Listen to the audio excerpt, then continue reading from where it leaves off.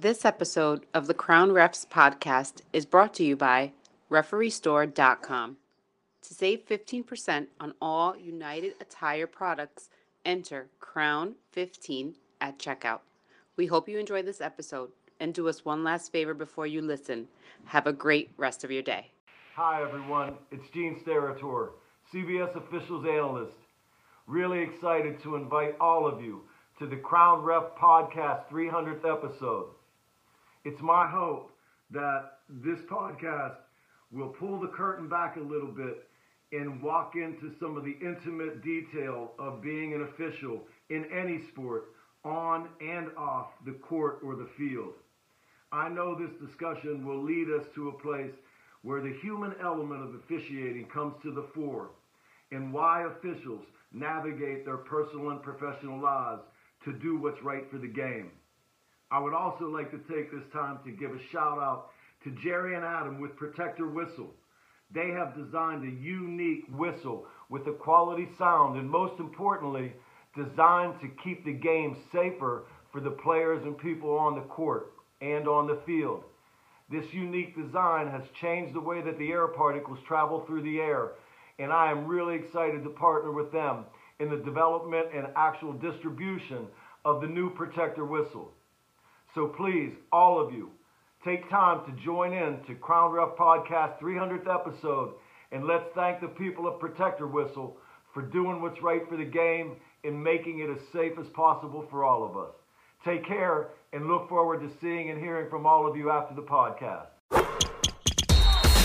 Thank you for listening to the Crown Refs Podcast, the audio experience for basketball officials. Serve the game.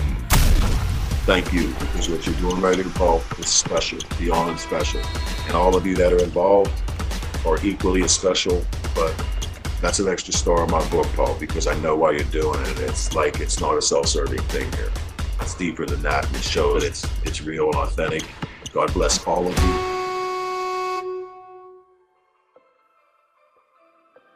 you. How's everything going with you? Things are going well. Getting ready to go tomorrow. I'm actually going to my first game on location for college football since I started with CBS. So I'm going to Kentucky tomorrow for Georgia, Kentucky Saturday, and then I'll be on the road a good bit over the next 3 weeks. I'm going to go to the Thanksgiving game naturally with the NFL, and then back to the SEC championship, and then wrap up college with the Army-Navy game. So it's going to be a good 3 weeks for on location, you know. Is this your first time doing the college with CBS?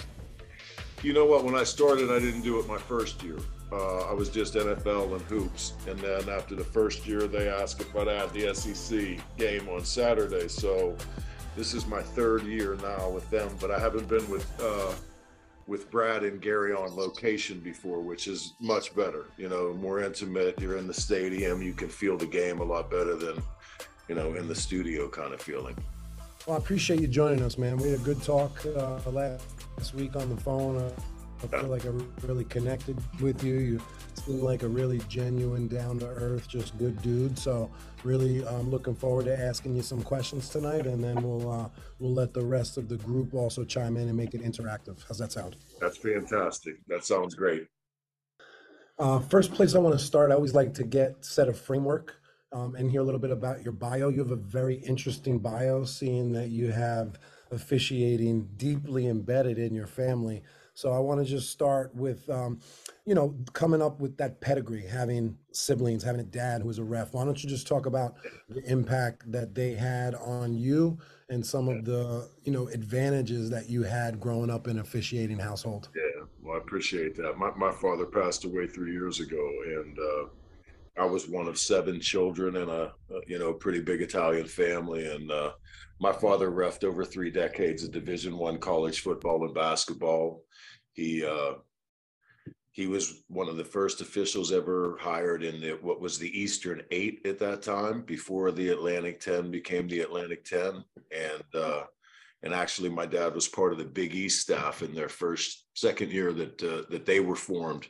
But as a child growing up in it, it was kind of it was the best of both worlds. We didn't have much, but when my dad started reffing really in the early 70s, he was in the Ivy League level. And ironically enough, you would go to Harvard and Yale games, and there'd be 65,000 people at the Harvard Yale game in 1973 and 4, So it was that family weekend vacation where mom would take us to the campus on Friday while my dad did his pregame stuff. And we got to walk the campuses of Ivy League schools and see a lot of historical things, as a child. And then the beauty of it for me and for us, and I know my older brother Tony, who was a big mentor to me personally too in life and in officiating, is, when we went to games, naturally you knew, some of the teams and all that and the players. It wasn't like today. You didn't have 53 games on TV every week. And,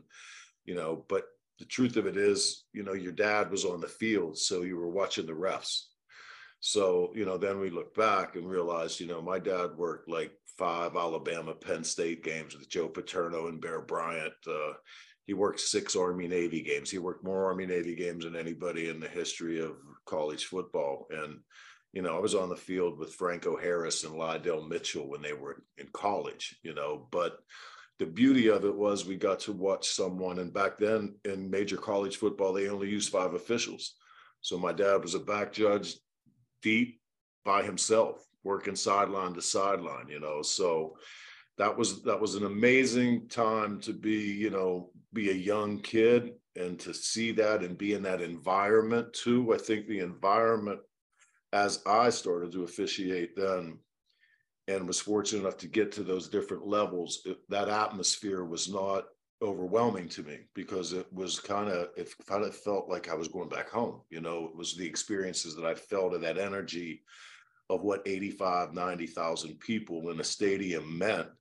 But it wasn't odd to us, because I think we kind of, we ran on the sidelines when we were 6, 7, and 8. So it was really cool that way. And then the basketball portion, look, when you could be 13, 14 years old and watching Rolly Massimino and Louis Carnesecca and Big John Thompson and Rick Pitino was at Providence, PJ Carlissimo was at Seton Hall. I used to go to watch my dad interact with the coaches.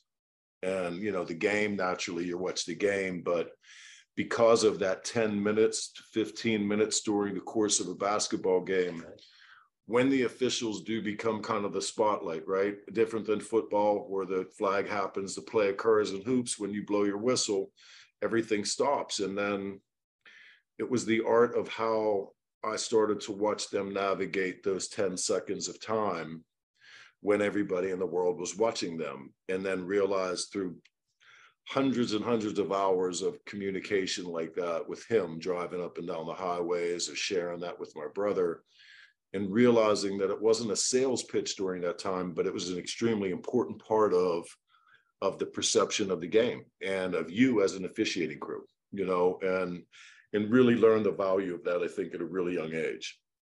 But it was the management part of it, you know what I mean? Like, naturally, there were always a couple plays, like there is every game, that you look at as far as judgment, but it became more of a managing thing in that environment. And then watching him navigate both sports, I was hooked. I was flat out hooked, Yeah. Let's talk about you getting your start as a basketball official. We're all here because we love the craft of officiating basketball. So I'm sure your football stories will intertwine with that. But just talk about your come up, when you got started as a basketball official. Navigating from high school to junior college, D3, and then up to D1. Yeah. Take us through that. Well, believe it or not, I started my hoop career at 13 at the YMCA, and an old gentleman by the name of Bumps Nypaver used to give us Yoo-Hoo chocolate pop if we worked the parochial games in the afternoon. So my biggest check was a chocolate Yoo-Hoo pop, which was like gold. But I put a whistle in my mouth when I was 13 years old. I started at the YMCA. They did give us a couple bucks, but I just loved basketball. It was my dad's love too. I think I played football at the college level. I was a 3-sport athlete in high school. I loved hoops, but I loved reffing basketball, and I think that back then it was two men. So my older brother Tony, who was a 20-year veteran in the NFL, back judge, and was really, really a good basketball official too. We were business partners. We started a business with no money and a dream, and lived our entire lives pretty much intertwined, you know. But he was my partner in hoops. He hated the travel. He hated the game, like getting to the games. He'd complain the whole way to the games in the car, and then we'd get in the gym, and for that hour and a half, you know, we just fell in love with it again. And it was a great ride home every night. And we challenged ourselves, like, constantly on the court in so many different ways, which, you know, kind of, I think brothers could do a little more transparent. You would hope that we all could get to that place on the court where, you know, you don't take things personal, you know, but those years were phenomenal for me. In the progression where I live in Western Pennsylvania, you know, naturally it was get an opportunity at Division II and III level, the PSAC, the Pennsylvania D2s back then, and they're still good now, but they were really, really good back then. The IUPs, the California University of Pennsylvania, Slippery Rocks. So I saw really good D2 basketball for a pretty good swath. And ironically enough, I started college basketball when I was 25.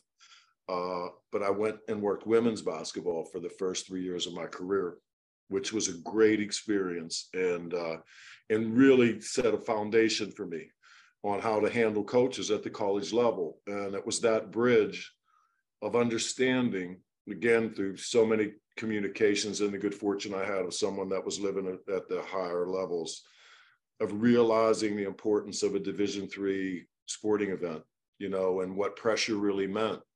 And I kept that and still continue to preach it because I supervise that level right now in football.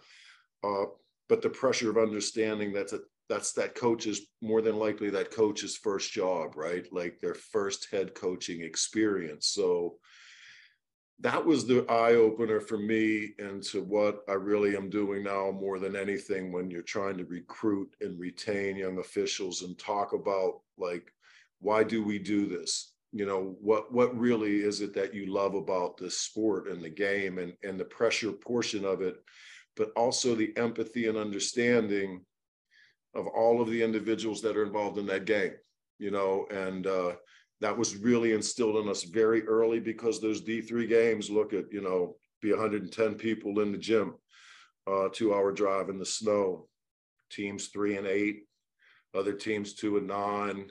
Basketball might not be the best, but the pressure of those games and the understanding of that's game day for every one of those athletes. And it's such a special day for all of us. Game day is such an amazing day. But then understanding that, look, at if those coaches get fired at that level because their performance is bad, like, what do they do? What is their next step in their journey of life? You know, they're 33, 34 years old. They've been living in, you know, college, like, apartments with their young wife maybe and a couple young kids, not making any money, and now they've gotten their first head coaching job. And if you get fired at 33, 34 years old from a head coaching job at Division III, like, what is your next step in your life's journey? What kind of pressure is that? And then really to appreciate that. So there was this really weird bridge of understanding and being empathetic to everybody involved. And then the beauty of what I know that I got to experience with it, and what I try to convey now a lot to younger people, is how many of those types of things in life that we learn in these situations, if we can put ourselves there, they cross over to the same things that you want to kind of do and become as a person. You know, the internal challenges that you put on yourself in those types of environments, and then how you handle things like that. And that became the addiction in the sporting event, in game day, which is really cool for refs. We don't have to go into the locker room the day after the game and break the film down with a team that didn't play real well. We get to do it personally, you know what I mean? But for the most part, when officials show up in gymnasiums, it's game day. So, you know, but I always understood that and appreciated that. And that really was that was the foundation of it. You know, the progressions as you move up, the pressures change because of the dynamics of the things. And if you get to the professional level, the pressures change in a different regard, but it's still the same thing. You know what I mean? And it's still that same process that you do at the high school level or at the college level, a small college level. So really the rest of it is for public consumption, but the internal portions of it really never changed for me. You know, you just grow with it. Appreciate you sharing that. That was great. I want to go a little practical for everybody that's on the call. We have a lot of high school officials and college officials. So my question is, and I'll frame it up.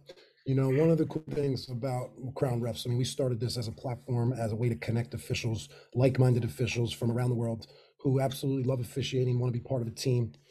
So it's cool to have this universal group, because back home on our local board, and this is scattered throughout all over the country, local associations, there's a lot of politics involved. There's not a lot of people love officiating, and it could really negatively deter an official. So I was speaking to a ref today who was a little discouraged about having to navigate through all of that, the politics, the not so great partnering, the ego, the veterans who don't want to help the younger officials. So what advice would you have for the high school official who's trying to know they want to get to college, but still have to kind of play the game and, you know, work within that high school landscape? Best question you could have asked. I mean, I can honestly tell you all that really over the last year and a half, as the pandemic started to break and we realized the massive amounts of officials that we lost. And now it's kind of like climate change, right? Like there's something obviously happening. We're not smart enough to know exactly what it is, but in this platform, it's happening. The shortage is here. The epidemic is upon us. Okay, so what happens because of that? Honestly, what happens right now from a 10,000 foot level is officials are probably getting fast tracked to a higher level quicker than the normal progression, right? So that's not a terrible thing. It's an opportunity. But see, I lived in an officiating world where it's not an athletic. The difference between a good athlete and a good official is when you have a good athlete and that athlete's recruited to go to college, at the Division I level, if you can get 3 years out of that athlete before they leave, that's their lifespan, right? But officials are like dog years. So every year for an athlete is really like 5 years of officiating. So I am always really reluctant or apprehensive and nervous about moving a really talented young official too quick, because I don't want them to be in that environment where there's unexpected things change and he's at the wrong level or a higher level where he hasn't experienced those mistakes or that challenge down at a lower level.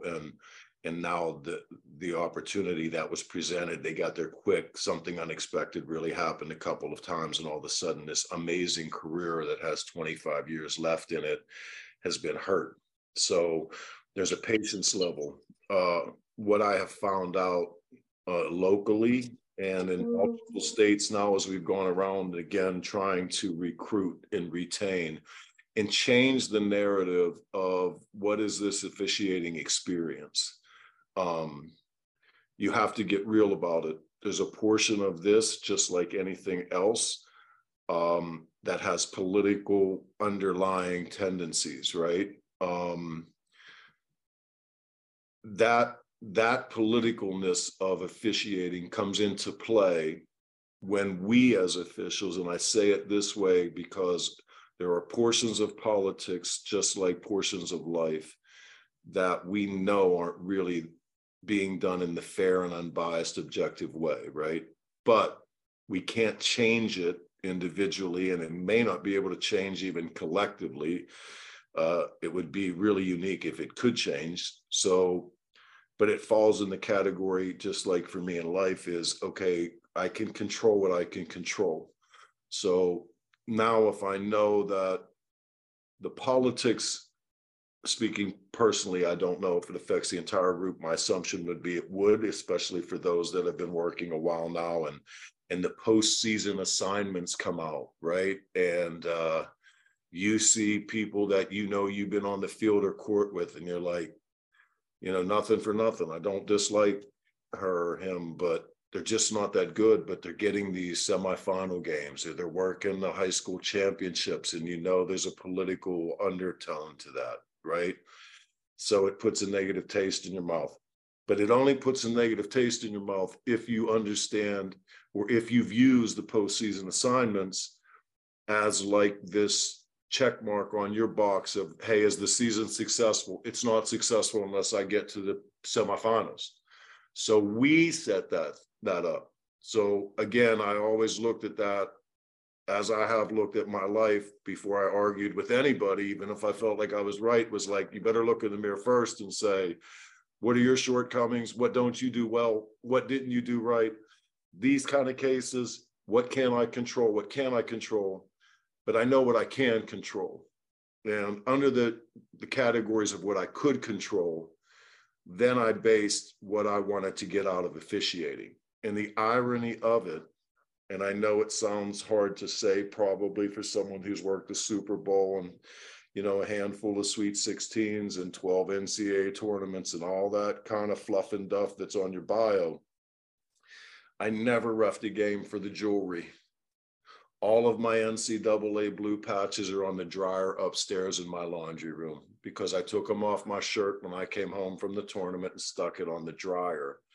I knew that those opportunities, some of it had to do with my performance that season, I would think.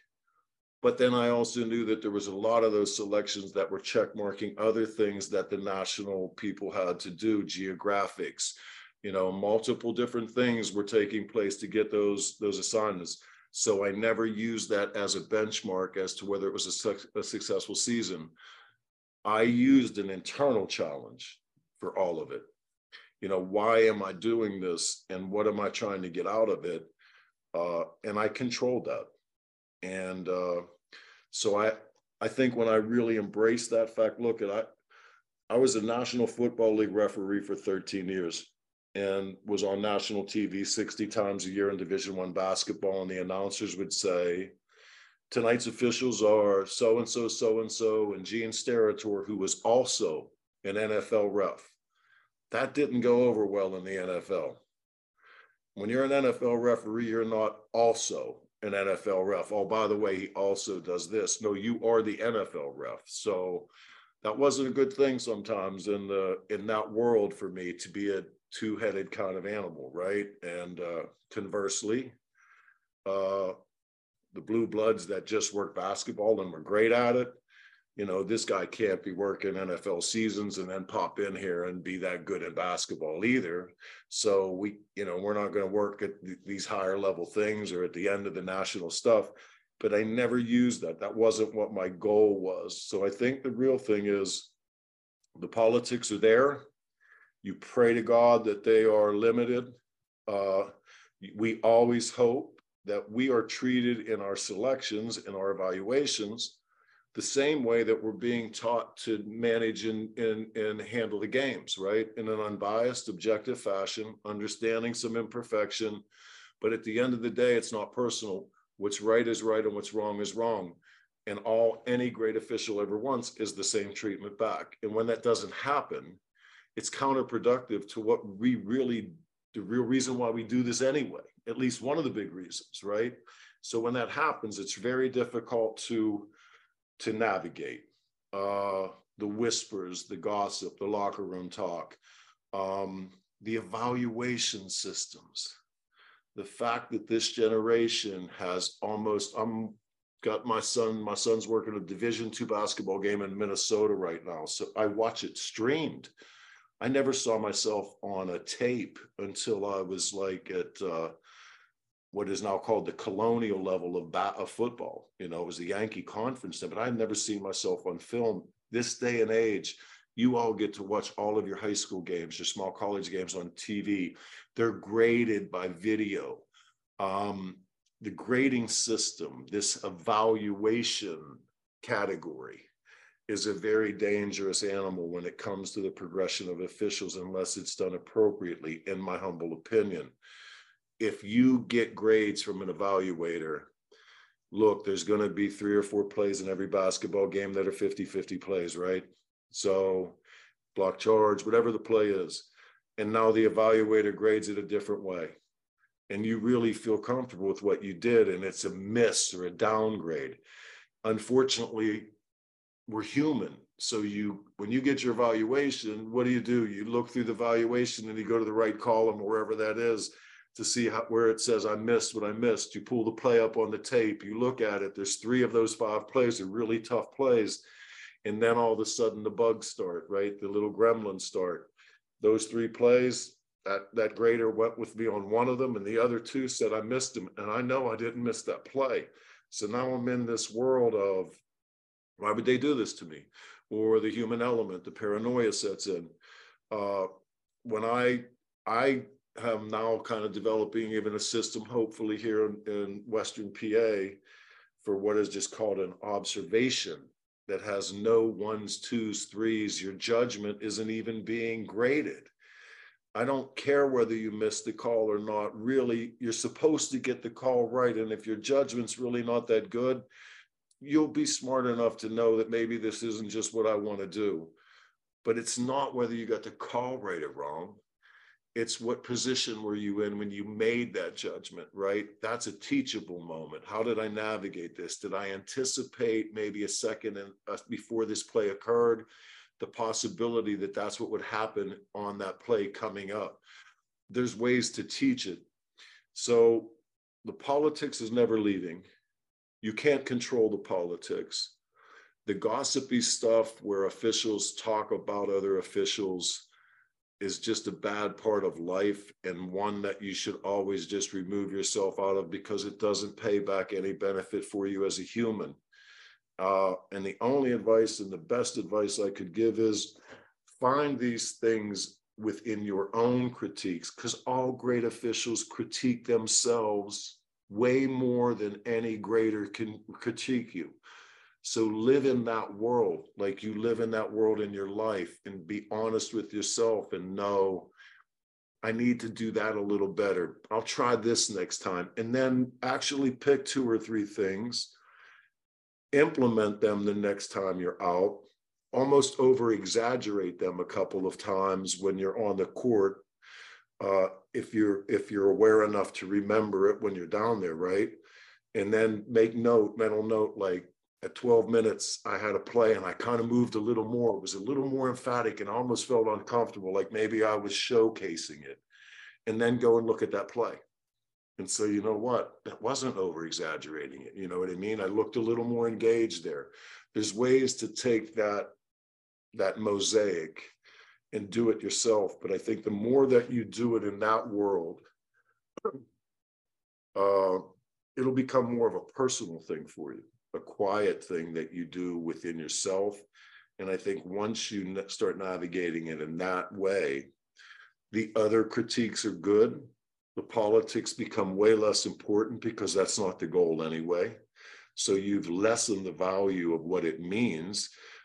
Doesn't mean that you can't stay competitive, because look, you should want to work the last game of the season, not because it's the championship, but because it's the last time I can work until next year. So that happens to be the last game of the year. So look at it that way. Like if there's a game being played and someone's paying someone to do it, I want to ref it. It'll always end up and be the Super Bowl, because it's the last game, or the national championship, or the state playoff. But never say I didn't get to this point. And the reason I didn't, politics. You know, so-and-so was a brother-in-law of the guy who assigns the games. If you do that, I mean, I hate to say it harshly, but that's your fault, because you set that as something that you know you can't control and made it too important in your life. So keep it in a more personal and quiet place, and I think the rewards become much deeper, honestly.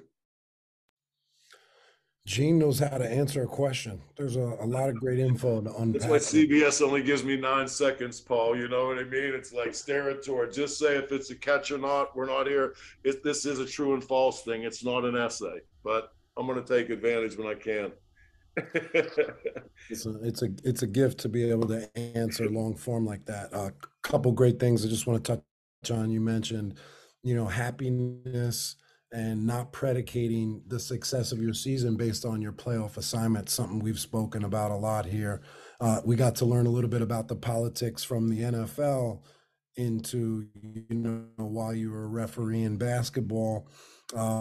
We interviewed Dee Cantner about a year ago. She had a great line for comparison is the thief of joy. Like, your career has nothing to do with anybody else's career. And the sooner you can just control what you can control and focus on yourself, the better off you'll be, the happier you'll be. I think a big thing too with the gossip is not worrying about people's opinions. You also mentioned breaking down film and you being the most important, or you being the biggest critiquer of yourself. Right. It's great to have an observer there. It's great to have other officials there, but eventually, and everyone on the call, once you evolve to the level, the confidence level, the experience level, you're going to be the only one that matters about your game, because you're going to do the most work breaking your film down and just, finding ways to improve yourself. So don't rely on anybody else for that. Let's go into, I'm big on kindness. You mentioned empathy. These are like big picture Yeah. traits that are super important because they trickle down into every other part of officiating. We're so big on being a great partner here, like, and back to just kindness and not worrying about other people's opinions or talking behind people's back. I'm never talking negatively about anybody ever again for the rest of my life. I hope I can stay true to that, but I've had a good streak going of like a few years where not even in my mind I'm Yeah. thinking negatively about a person. That's right. And that's a good place to be. And I want everybody to kind of trying to get to that. But let's just talk about partnering. I call this like, we're the great partnering network. Everybody on the call, everybody in our platform out of our 215 refs, they're great people. They're great partners. So just talk about the importance of being a great partner and, how you were able to show that in your career. Look, that's where it really got deep for me. And I got to circle back just real quick, and I'll try to be brief, but what you just said, look, we get put in environments where adults act out of character, completely out of character, right? What is it that we're really doing? Think about what you're doing. I'm a freak history fanatic and have been my whole life, right? And the Greek philosophies and the virtues of happiness and empathy, and those words to me, I humbly try to navigate those, understanding my imperfections. But this environment put those things to the ultimate test. You are in an environment where you have different entities that have different goals. But what I found was, in that moment, there has to be something that all of us that are participating in these events share. And something of that we all share must be bigger than all of us in order for it to be important. Like, that's how life rolls. The important things in life are like that. People come from different streets to get to the same road, but there's something on the same road that pays everybody that comes to it from whatever avenue they come. And this thing we do, the game wins. So you need to define what the game is and understand what the game means to all participating entities. And then it takes you to sometimes why the behaviors are such based on where they're coming from with the game. But the game is the ultimate portion that we're all held accountable to, right? We as officials humbly get the responsibility during that contest to kind of be the keepers of the game within this element. That's one of the biggest roles of being an official. You are there to rule things unbiasedly, to be as objective as possible, to have a little more leniency toward, unexpected and unpopular behaviors in the heat of the moment in an intense environment. But you don't take them personally, and you need to be able to control yourself to navigate them, to understand they're going to happen, but also have to draw this line within that place of, and I did this so many times to some of the most famous people, but I always did it with I never talked to somebody, very rarely, purposely did I ever talk to someone in a basketball arena without having my hand over my mouth, because the words I didn't need shared. But most times when it got to that place, that conversation was, Coach, I don't mind you verbally lashing every once in a while. It doesn't affect me in a personal way. I get what you're doing and I know why you're doing it, and I'm okay with it. But if what you start doing is not good for the game, then you leave me no options, because I am going to do what's good for the game tonight. And truthfully, even though you want to win and that's what's good for you, you're held accountable to the same thing. I'm keeping you in that window, but I'm going to give you space. I'm not going to be this, hey, I'm the parking lot attendant, your car is on. You know, how many times did we get a ticket going 56 when it's a 55 miler? I'm not that guy. I'm a 65 and a 55, you get a ticket. Same in this business, right? I'm going to give you 10 miles within this parameter. Then amongst the fraternity or the team, the third team on the court or the field, that's where the beauty of what we do really comes into full effect, when everybody is in sync in that moment. And you got to understand, you're going to have plays with veterans as young officials that are in games. Look at, here's the reality. You walk on the court, 3 officials are standing opposite the bench. The coaches come out with their entourage, right? The band's playing, here comes the 6 assistants, and then here comes the kingpin. And he hits the court. What's the first thing he or she does?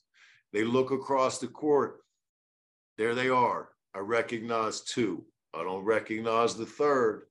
Right? Now we go over a fist bump, handshake, small talk. Great to see you, Sue. Great to see you, Jim. What's your name again?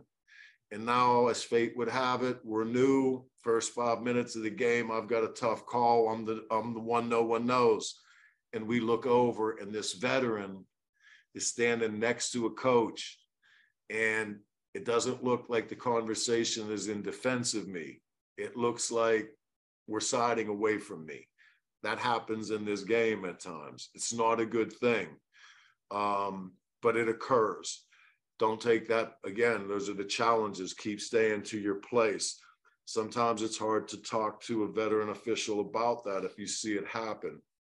Usually it doesn't happen as often as you know, you hope these are all exceptions, right, to the negative portion.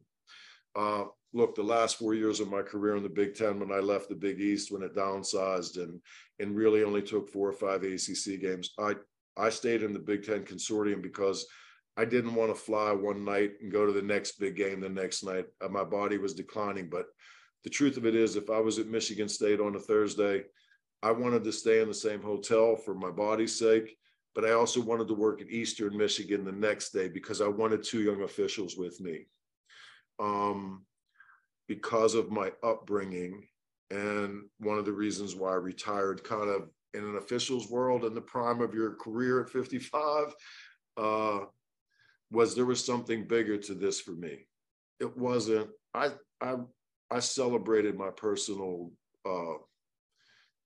successes with the people in my life that sacrificed a lot more than I did, right? My children, and the days alone. And we enjoyed those personally, but officiating is never, to anybody in my world, at least from where I come from, the officiating portion of what you've attained is wonderful, but you have never come full circle in this fraternity until you start giving back to the fraternity that brought you up. And whether it was a father, or it didn't matter. My biggest mentors, even though my brother was that huge and my dad was a great role model, they weren't related to me, but they were older guys and gals that you'd get in the car with. That's where this thing happens for all of you young guys and gals. I will tell you, get in the vehicles with your partners as quickly as you can and get to that drive together every time you can, for as long as you can drive together to the event, and then drive out with them. And if you're close enough to home, I'm not an alcohol consumer, but I learned an awful lot in booths and bars where guys were sitting with salt shakers and ketchup bottles and talking about positioning and plays and learning how to officiate and talking about the coach and ref engagements that were taking place throughout that game. There is so much value in that fraternity. And then the awareness on the court. Look, there's times when you have a hard play. And how do you navigate that hard call when a coach is misbehaving? And truthfully, you don't go opposite the court after you make that call, right? You tell that trail official that's next to the table after you finish presenting your foul to them, go across. I'm going to stay here right now because I'm going to give this guy or gal 30 seconds of time right now and have this not confrontational conversation, but I'm going to manage that portion. When officials are on the same page on their judgments and consistency, naturally the game goes much better. When they understand the managing part that the crew is doing, because the collective is so much more important than the individual in anything in life. That's the essence of what makes this thing go so well. And that's what you have to always try to acquire, right? You must do that. And sometimes you'll be the young one on the game. And then very quickly, 2 nights later, you're the referee that's got to handle 2 or 3 other officials that might not be that experienced. So live the roles, but continue to work within that team, that fraternity. It's when the special stuff takes place, you know. Thank you for that thoughtful answer. Let me be a great partner myself, and I want to pass the ball over. I know we have a lot of people in the chat that want to ask questions. So let me ship it over to Connor. He's from Ohio, but he's going to college right now in Western Pennsylvania. So maybe after the call, I can connect you two. Connor, why don't you on mic and say hello to Gene?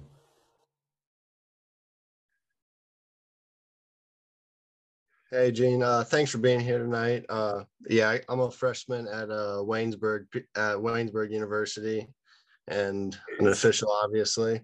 My question to you is, how did you balance being an NFL referee and an NBA, or not an NBA, a college basketball official at the same time? Because the big thing for me I'm struggling with is trying to balance college athletics and pursuing my dream of officiating. It's a really good question. And you know what? I realized really young, because I was a 3-sport athlete.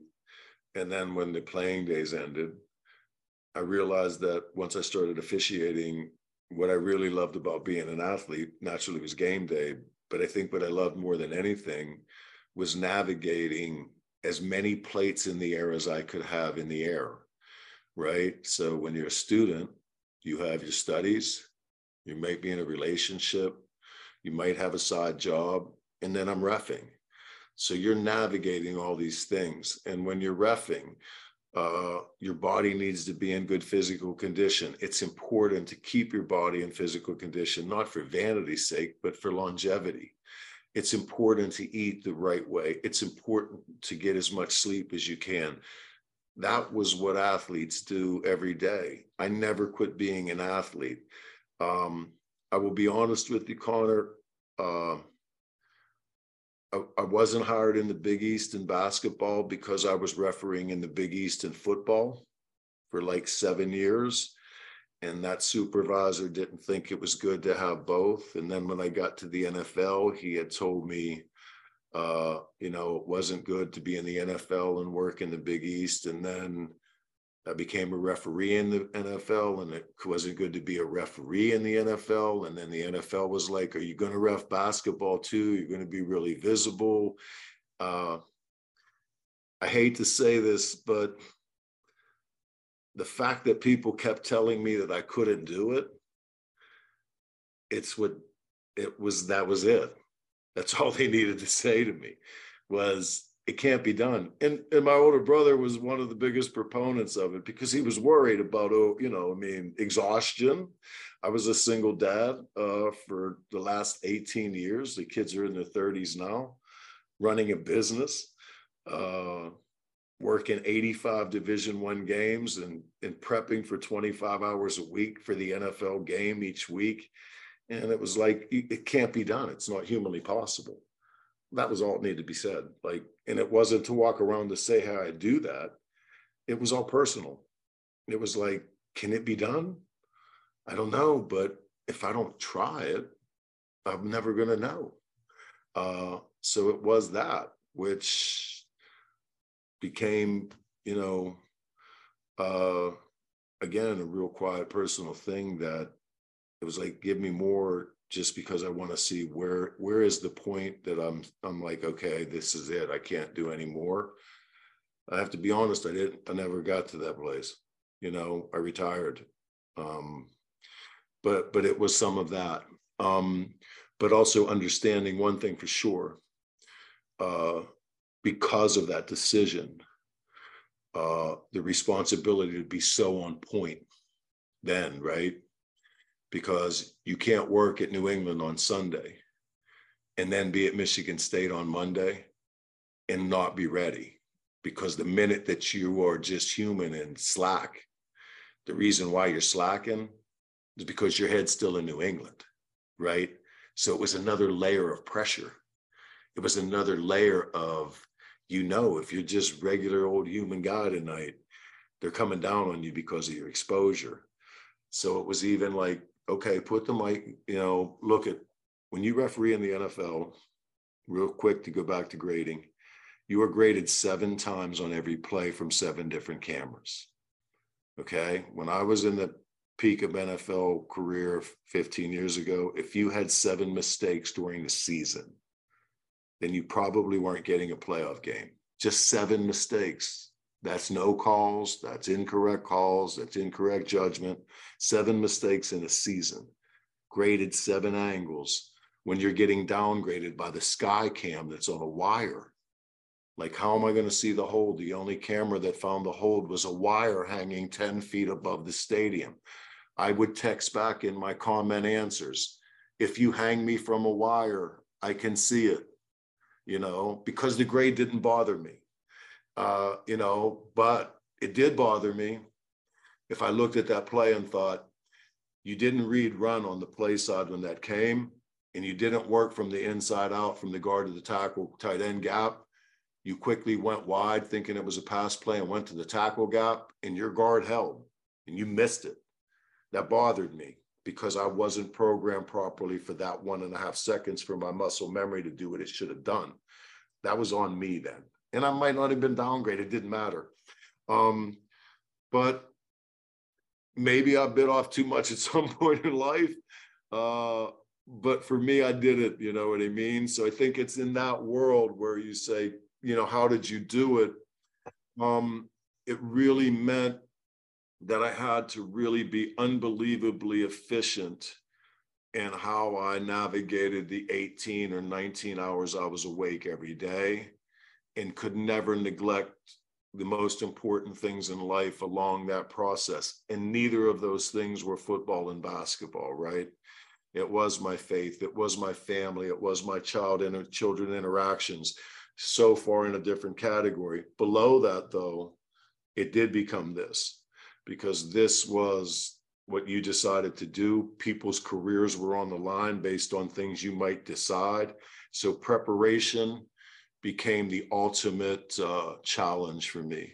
So when I was in hotels 5 days a week and basketball at 1 o'clock, after 2 flights got you there, after getting up at 4:30 in the morning, from 1 to 4, you put an hour and a half of NFL film on and watch the teams that you were going to ref the next 2 weeks on film.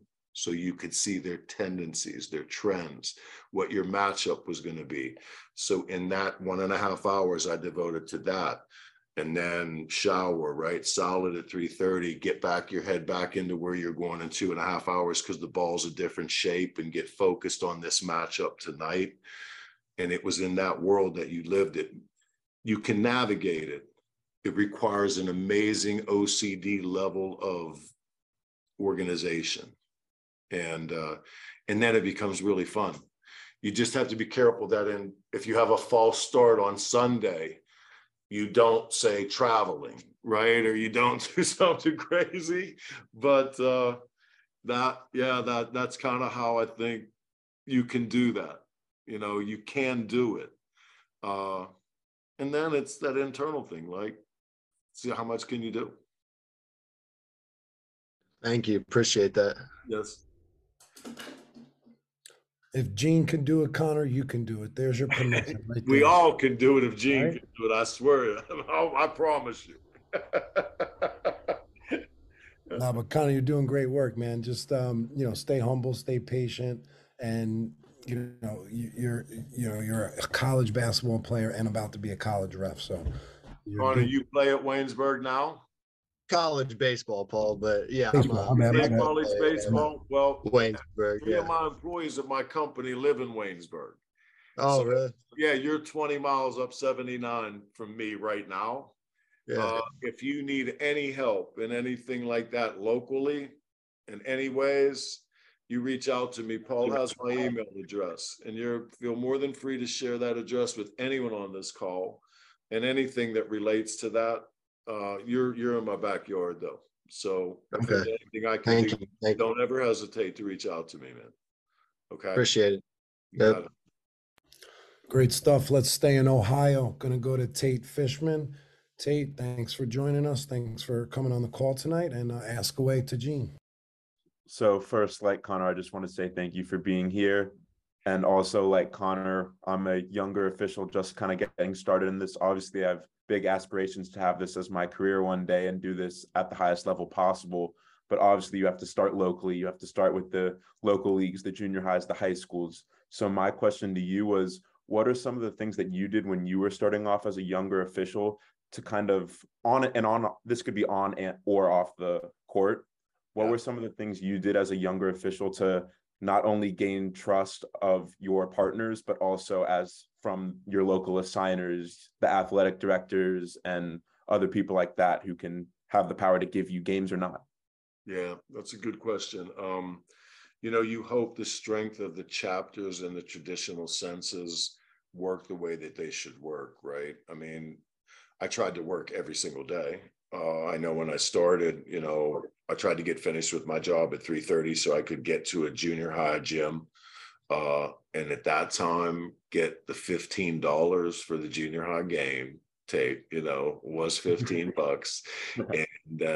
And then hope I could get a JV game that was less than 45 minutes away so I could double dip and then work the JV game, and then kind of hang at least for the first half of the varsity game to watch and see how the big guys and girls worked, and to feel that environment and see what they were doing.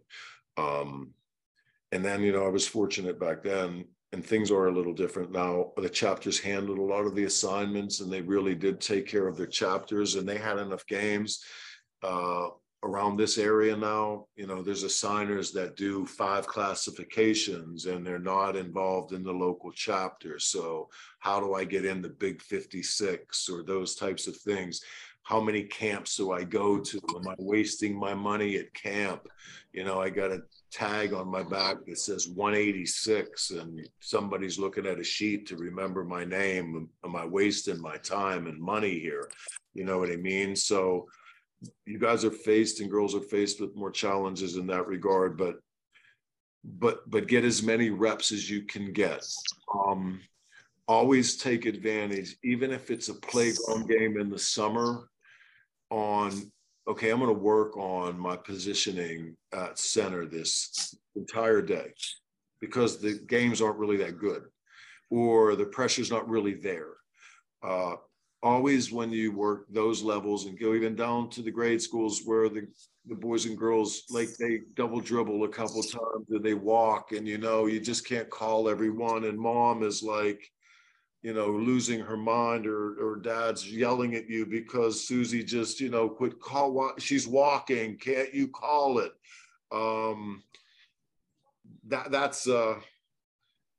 That's part of it. Never internalize it, but give yourself a couple things, and most of them are judgment things during those times, on how you can hone your stuff to get better, right? Master how you handle a play when you're lead and you have a foul and 2 players go to the floor on the baseline, and now what am I going to do for the next 9 seconds of that play? And simulate it in your mind, even though there's nobody really at the table. Okay, but like these are the tips. In that scenario I just gave you, you pause, you call the foul, you finish the play, you look confident, strong, you're not there, not overly excited. Maybe you gave a quick prelim, but you finished the play. Now you have these 7 to 10 steps of life that are going to take you out to where you're going to give that foul call to the table, right? So the table, really, you haven't finished the foul until you're done giving the administrative portions. You're still in control. In those 7 to 10 steps, if you walk the first 4 of those steps from the baseline out and then start to run, the optic is that you're lazy and you're hurrying to get to a place you should have been to because you walked and then ran. I mean, these are subtle things that change the dynamic of what you look like to the fans and to the people that assign games. But if you pause after that play, finish that play, and I'm going to briskly, really briskly run for the first 4 steps and then gear down into a fast walk to stop and present, then you look like that young man's hustling, but not over hustling. He's fully in control. And then when you're finished, you point to where we're inbounding it, or if we're shooting it, you turn in 2 or 3 steps early that are quicker than the last 3. Put this whole thing in a completely different dynamic, and you've done nothing other than just present what you finished, right? And then put it one more thing into it. So now you have that same play, and now you run 4 and you walk 3 or finish, and right before you're getting ready to tell the table it's 22, that coach who was yelling that you missed it when you blew the whistle, and then when you started jogging, he's moving up to his box and yelling again. Right before you present to the table, you like stop and look at him or her like, and check them down. No confrontation, not demeaning to you, but respect. I'm not finished yet. So when they start, you missed it, you missed it. Now they come up, their hands are up and you're not, and right at this point you go, and they stop. And the optic to the world is you didn't do anything yet except look, but you shocked them. And then you finish your play, right? And then you tell that trail, go across. And then you walk right there. And you say, top, that's a block, you missed it. That's a charge, you missed it. Coach, if it's what you said and it's not what I saw, then you're right, I missed it. But you putting your arm ups tonight is not good for the game. Now, wait until I'm finished at the table. Treat me with the respect I'm treating you. And you do it with him on your back shoulder or her on your back shoulder, not even nose to nose. That optic in those 12 seconds will cause people to look and go, I don't know if this young man got this play right or not. But one thing I know is he's comfortable and confident in his skin. He's going to be able to do this business. That other assigning stuff, right? Get to the people that do the assigning. Let them know when you're available. Go out every single day and try to get better on some little nuance, even if it's just that 10-second interval I just told you about, and hone it. And take every piece of your puzzle and do that. Listen, I will promise all of you on this call now, I have been in 9 states in the last 8 months here doing this recruit and retain. You're all going to have more games than you want if you want to work this business and you can work it, because there aren't enough of us. So that should never be a problem. And I pray to God it's never a problem for anyone. And I will say this to you too. In the beginning, it'll probably feel like, man, I'm ready now. I'm ready now. And you probably are. Once you get on that stage and you succeed, observers, supervisors, and assigners, they need people that they know they can put on one of these 8 games on Tuesday and know my phone's not going to ring. So when you can officiate, you'll get games, because guys and gals that assign games, they want people that can work games so coaches don't call them 10 minutes after that game's over and they have to be on the phone for 30 minutes. So you'll control your destiny in some regards that way. Just don't get discouraged when it feels like it's going slower than it needs to. You know what I mean? And continue to communicate. Camps are great if they're not overcharging you, or if they're not putting you in a position to say the only way you're going to get in my league is if you come to my camp. You know what I mean? There's a lot of great camps that teach out there for the right reasons. And at your young age right now, you go to camps that tell you where you need to be on the court and where your eye muscle movement needs to take you to be in a position to anticipate. These are the top 7 things that happen when I'm slot opposite of the power of the ball. And I'm going to play and look in that area weak side and see what's happening on those plays that most consistently happen. People teach that in summer camps. People teach that.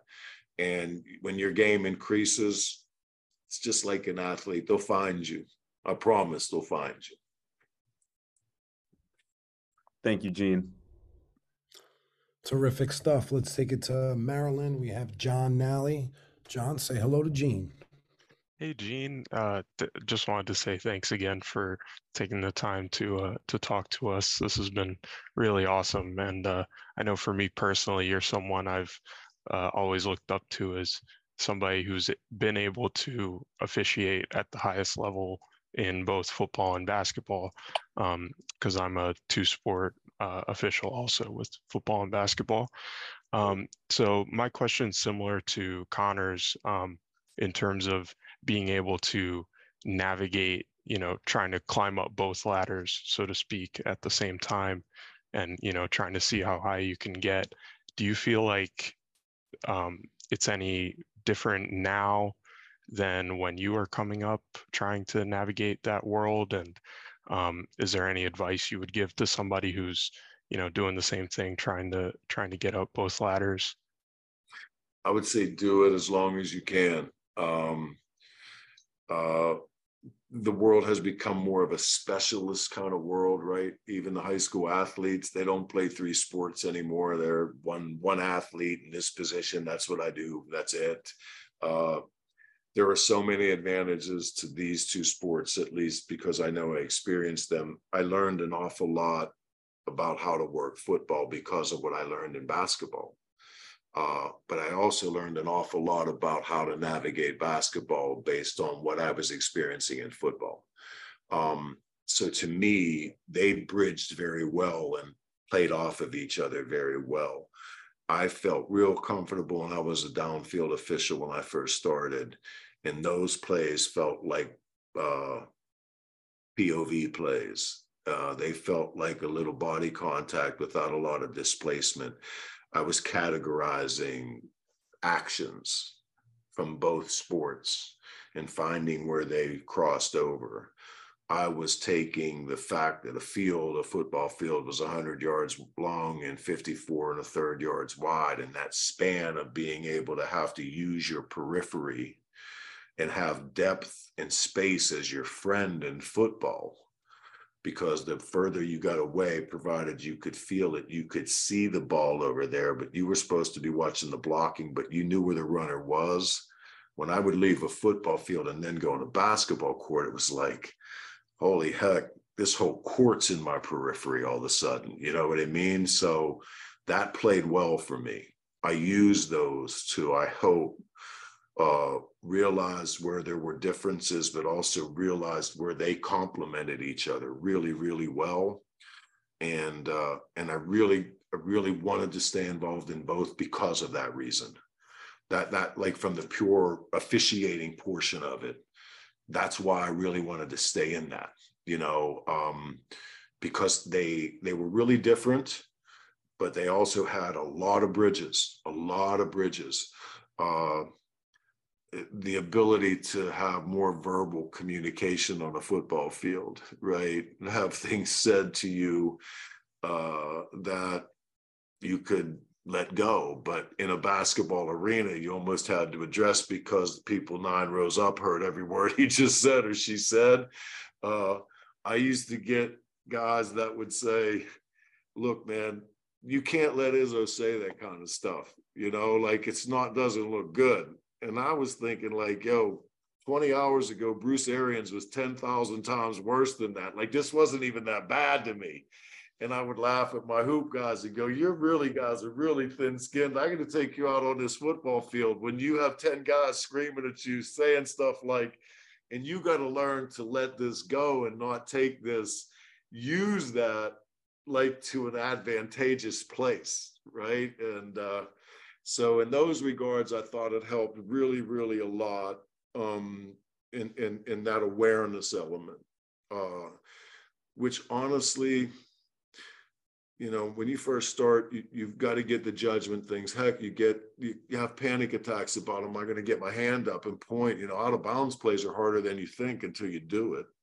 They're hard. People laugh. Like, I laugh at my youngest now. I said, the only two plays I'm worried about you missing now are like out of bounds plays and goaltending, because, you guys were so good on the couch, but it's different when you're down there. But those elements of taking some of the nuances that you can apply to both, they'll feed each other really, really well. And I think the biggest challenge that you may have is as you progress in life, and I don't know where you are personally, but it's a time element. It's time away from those that you love. It's having someone that doesn't have to be there and cheerleading for you all the time, but understands your passion. And then you also understanding that you're going to leave 120 days out of the year because of this passion I'm chasing. But I'll be damned if I'm not giving you these 245 other days of undivided attention, because you're allowing me to experience my passion and never forget that portion. Like my ex-wife, who was wonderful, sat on bleachers forever, pregnant with kids, watched games, you know what I mean? She never did my laundry, not my basketball laundry. You know what I'm saying? Like, I'm not coming home. You leave in a football world, think about it. You have a wife or a significant other that works 5 days a week. It's Friday night. The kids are home. You're putting stuff in your bag and leaving. I'm working a high school game Friday night. I get home at 11:30. I throw my football uniform in the laundry if I work college football, because tomorrow morning on Saturday, her day off with the two kids, you packed your bag at 8 a.m. and drove 3 hours for a college football game that started at 1 o'clock, and you pulled in home at 8 o'clock Saturday night. Sunday's like the day of rest. You better take care of the house Sunday because she's going to work Monday. You must always have the empathy and understanding to realize what the people that are in your life are sacrificing for that, if you're in that position, right? So that's the personal part of it. The other side, use those elements where you can bridge them. You'll get better at both sports as a result of it. I'll answer short like that from now on, Pete. I'm just going to do that. Like, how about more Belichick, less Hockey? We're going to break out the shot clock, Gene. Yeah, get the shot clock, B. I'll call you back. Hold on 1 second real quick. Andrew, how was your game? Good. Great. Are you on the road? Yeah, give me a shout when you can. I sure will. Be careful. Love you. Bye. Now the real part of reffing, right? Game's over, 3-hour drive to the next city, an hour and a half away from where the next college game is tomorrow at 5. So now you worry about them being on the road from 9 o'clock till midnight somewhere in North Dakota. This life we live, guys and gals. Let me just share one new idea we've had on our mentor platform we have a voice channel called the pre and post game commute, and it's intended for officials to be able to start their own call, maybe on a way to a game or driving home from a game. They just notify people in the group, like, hey guys, I'll be on channel 36 in 5 minutes. Would love to chat. And then there's just community members that are just there being great partners for support. So been 2 weeks old, but it's been really helpful so far. Oh, that's a great idea. You might be putting 15 people in the car driving home from the games. Sharing post-game stuff. That's a wonderful idea. That's great. Thank you. When I published that you were going to be joining us, I also said, if you're interested in a guest pass, send me a message. So we had one person that sent me a message, Carl. Carl, I'll let you unmute, but you got to join our group after, okay? No, I'm just kidding. Thanks for joining us, Carl. Why don't you say hello to Gene? Thanks, Paul. I appreciate the S-Pass. Out of Milwaukee, Wisconsin. Gene, thanks for taking some questions. I appreciate it. Been doing this for about 15 years now. Started working with my dad when I was 18, so I've been kind of growing up with it. I remember taking pencil and paper tests with him when I was a young kid. So that's kind of my backstory into officiating. I want to get a little bit more specific here, though. The last couple of years, the main focus for me has been dealing with the coaches and the confrontational aspect of things. It's been one of my top goals the last 3 or 4 seasons. I've been fortunate to get a pretty healthy playoff schedule. So I feel like I've been getting better at it, but I just kind of want to get your 2 cents worth of anything that you've done to help yourself in that regard, or articles you've read or tips you've heard from anybody else in regards to managing the conflict with coaches and or players in that regard.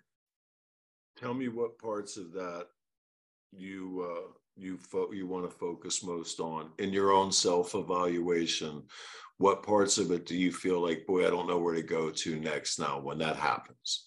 I think a lot of it stems to, like you had talked about before, it's the confrontation after the 50-50 call, or the coach that doesn't agree with anything that you're going to say throughout the rest of the night.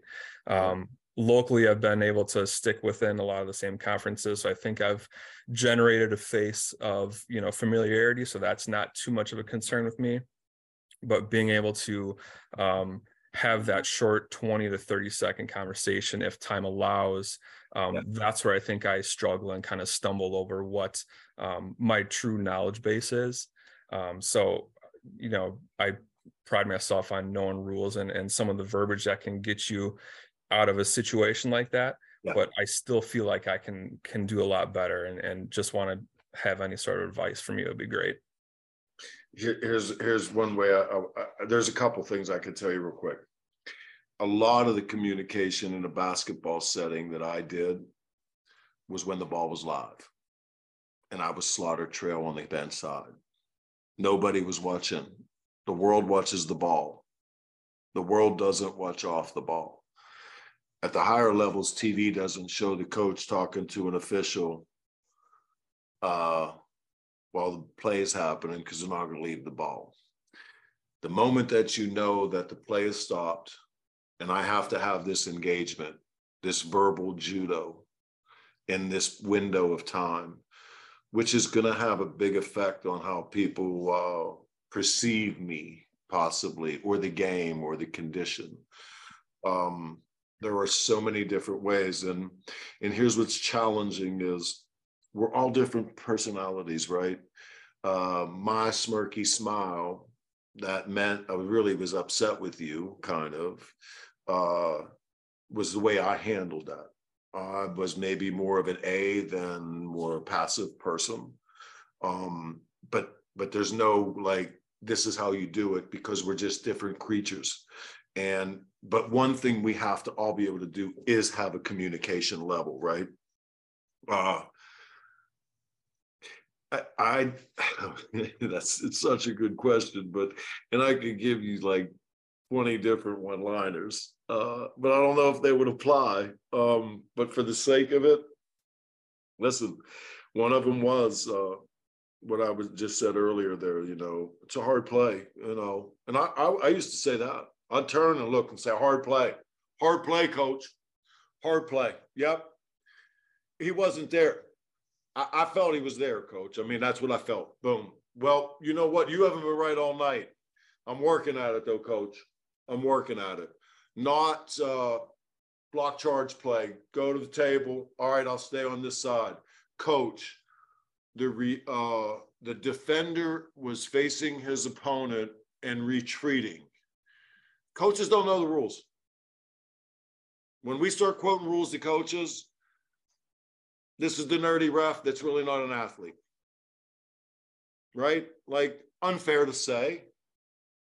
They don't know the rules. Empathize with, what's he really trying to do? Engage me? Yeah. On a hard play? Yeah. Hard play. Wasn't that hard. You were in a different spot than me. Maybe I should have been out here. If it looked easy from here, coach, it wasn't that easy from where I was. It was a hard play.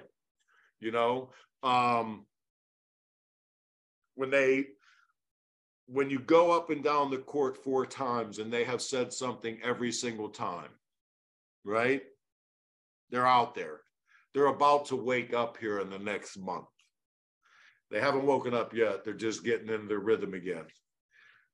I would go and be slot or trill next to them, and there's da-da-da, and I would go, and while the ball was going, Coach, I'm mediocre at best when no one's talking to me all game. If you keep talking, Coach, I'm not even going to get fit. I'm not even going to be half as good, and I'm already struggling. Self-deprecating, little humor, little human element. And then if they decide to take that and weaponize that against you, then you respectfully look at them and say, we can't talk now then. I'm giving you the hand. I can't talk. I'm not talking now. I've given you this opportunity to engage me. I'm letting you know I'm listening to you. I'm not demeaning the game or downplaying the value of each decision. But if you're going to constantly just offer your opinions, Coach, I would say this, Coach, every time I come down, you have an opinion. If I answered every opinion that comes every time I blow my whistle, Coach, this game will last 6 hours because there's 10,000 people got an opinion right now. I know yours is a little more important. I can't listen to opinions all night. Things like that, you know, I'm in the human element. Same other position, tough play. You really feel like you got this play right now. And maybe 30 seconds early, you said, Coach, if it happened the way you said it happened, and it's not what I saw, then I missed it. That's one line. Now we play 2 more minutes. We got another play. I nailed this one. He's acting or she's acting the same way. Now when I come out, I'm not this guy who's giving you the back and forth. Now I'm going to look and go, not that play, not that one.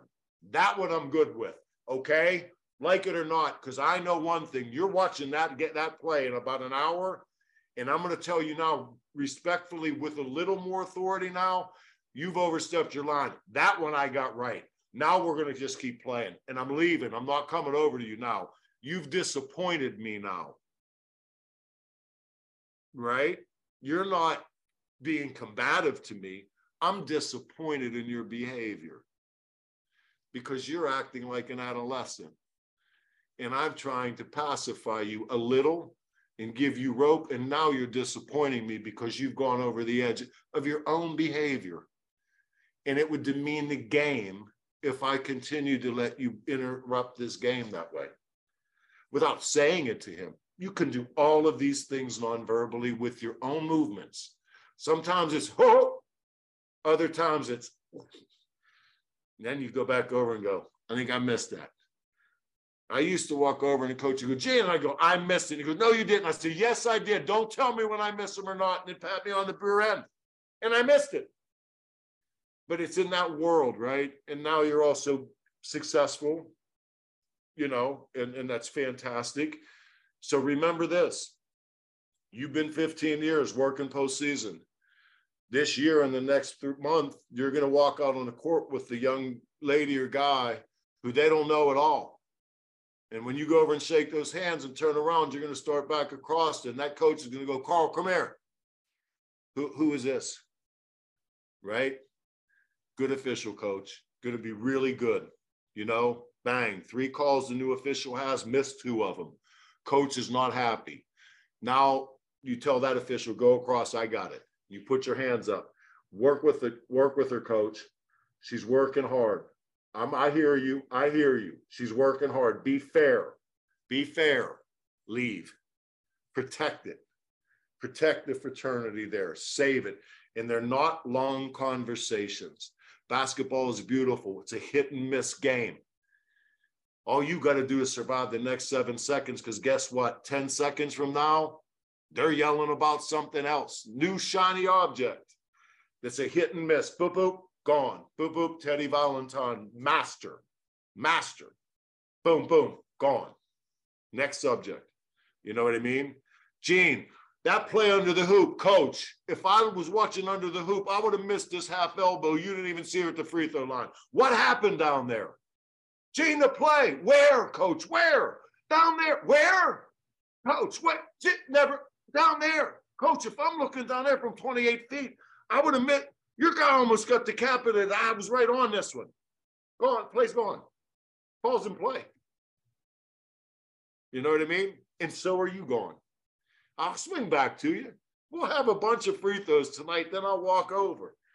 And you look and go, whew, you're killing me tonight, man. You know? That's Thank how you. you do it. That's I how you do appreciate this. that. You know what I'm saying? That's how Yeah. you do it. You shot, boom, move. I used to get downgraded twice a game and say, Steratore, why did you rotate? The ball wasn't across the 10-second line. I would say, because I was on the bench side for 9 possessions in a row, and I'm getting across the court. Downgrade me for rotating too quick, but I needed a break for 40 seconds. You know. That's really helpful. I appreciate it. And Doesn't get me all pumped up. I'm ready to go work tonight. I want to go work. Thank you, Gene. Thank you. Gene, thank you for giving us permission to call the coaches adolescent. I've been waiting to do that. That's only amongst us, Paulie. But sometimes you have to talk to them like a child because their behavior comes to the child level. And I think as long as you observe that, then the behavior becomes less dramatic because you're really looking and going, this multimillionaire is acting like he's 15 right now. I almost feel bad for him. And I'm not taking this personal, but look at that. You know, and your eyes can convey that message a little bit without your mouth moving. I wish they would have mic'd you up back in your day. They did 3 times, but I don't know if that's coming out for a while. I need those clips, Gene. We got a few more questions through the chat. Cameron from Virginia. Cam, welcome, and say hello to Gene. Hey, Gene, thanks again for being here. Like Paul said, I'm from Virginia. This will be year 2 for me. Doing high school, I did some intramurals for 5 years in undergrad and grad school. So really enjoying it so far. You touched a little bit on coach interactions. I think you mentioned Tom Izzo, Bruce Arians. Can you talk about any coaches, whether football or basketball, any coaches that were particularly difficult to deal with, or you had fun interactions with, or just kind of any stories from coaches or talking with coaches in your games? I never really felt like any were overly difficult, to be honest with you, Cameron. There were times when I knew they were unfair, right? I had more difficulty with the ones that didn't talk at all. Those ones I didn't know where they were coming from. I wanted more Izzos and less maybe of like the Tony Dungy type of an individual. Not that he wasn't intense by any stretch of the imagination, but it was harder to read that.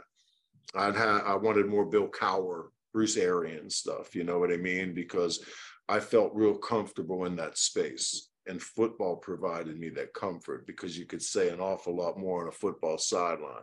Hey, I was the worst roughing and running into the kicker referee in the history of football because when punters would spin around after just getting touched, I was like, wanted to give the flop signal. Like, I'm not calling it, you know? And there was a night in Arizona where the punter got bumped and spun and like it was a soccer game, flailed out like I was supposed to come out with the red card. And I called nothing. You know, and Arians went completely nuts.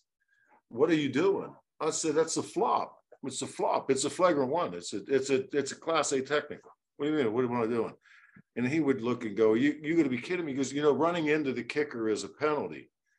And I looked and I went, oh, shoot, I didn't think about that, Coach. You're probably right. You know, those last 3 plays you called that were really bad, or we wouldn't have been punting, you know, and I would leave. But I also had a relationship. So I shouldn't say that. That would be something I want you to use in your second year, Cam. But every single coach, I can tell you, like they just were all the engaging things to me were experiences to learn from, but always to take in the most positive sense, even when they acted in a very adolescent way. I never really, and I mean this, after 3,000 basketball games, I never gave someone a tech. They really didn't. They gave themselves the tech, and I never called a technical foul with any conviction more than it was just a personal foul, because I had so much of a different callous shell around my body that it wasn't ever going to get personal for me. Even if I knew they personally disliked me, that wasn't my fault. That was their fault. You know what I mean? So I just never let that get inside of me. And for that reason, I think what it allowed me to do was to accept this stuff and be able to navigate it and kind of almost, now I never missed plays on purpose so I could have the engagements, don't get me wrong, but I never felt like those were difficult things for me. I enjoyed them. You know, I just did. I thoroughly enjoyed them. I used them as learning experience. And I was wrong many, many nights. You know what I mean? Wrong. Never go into a coach's huddle on a timeout. Okay? When you go into a team's huddle on a timeout, even if he said something really bad and spun and got in his huddle quick because he knew he was about to get teed, don't follow him in that huddle. Understand what that huddle is to him. That's his pride of wolves, and he is the king dog in that huddle. You can't walk in there and invade that space. But you, by rule, at the first buzzer, are supposed to get that team out of that huddle, right? Because they need to be on the court ready for that second horn. And if you're who you are, and you were on the opposite side of the court and you had a half interaction and it didn't go well, and he half waved you before he went in his huddle, and you were like right on the cusp of, I should have whacked him for that. But I didn't. But I can't let that go right now. Then switch and get on that side of the court. And when that first horn is, you should be standing right outside his huddle and get right in there. First horn, let's go. And hope he gets up, because now he's cooled for 50 seconds and I'm going to win these last 12 before we put the ball in play. And everybody's really not watching me right now with him. And now I'm going to get these 12 seconds. And by those 40 seconds, buy yourself some time to navigate that. That's where you'll hone your skill of the management. And that can't be taught from me to you completely. That's your engagement and how do I get in that space and feel like I did something productive there. I didn't get back at him or her.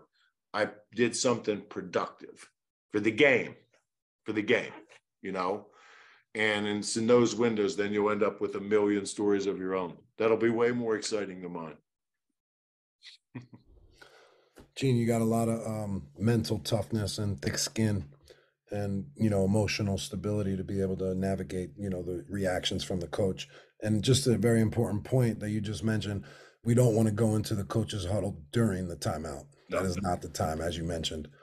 But right when it's over and they've decompressed and they've, you know, spoken to their team for 60 straight seconds, they have no ammunition left. That's their best time to be a good listener for the message that you want to deliver.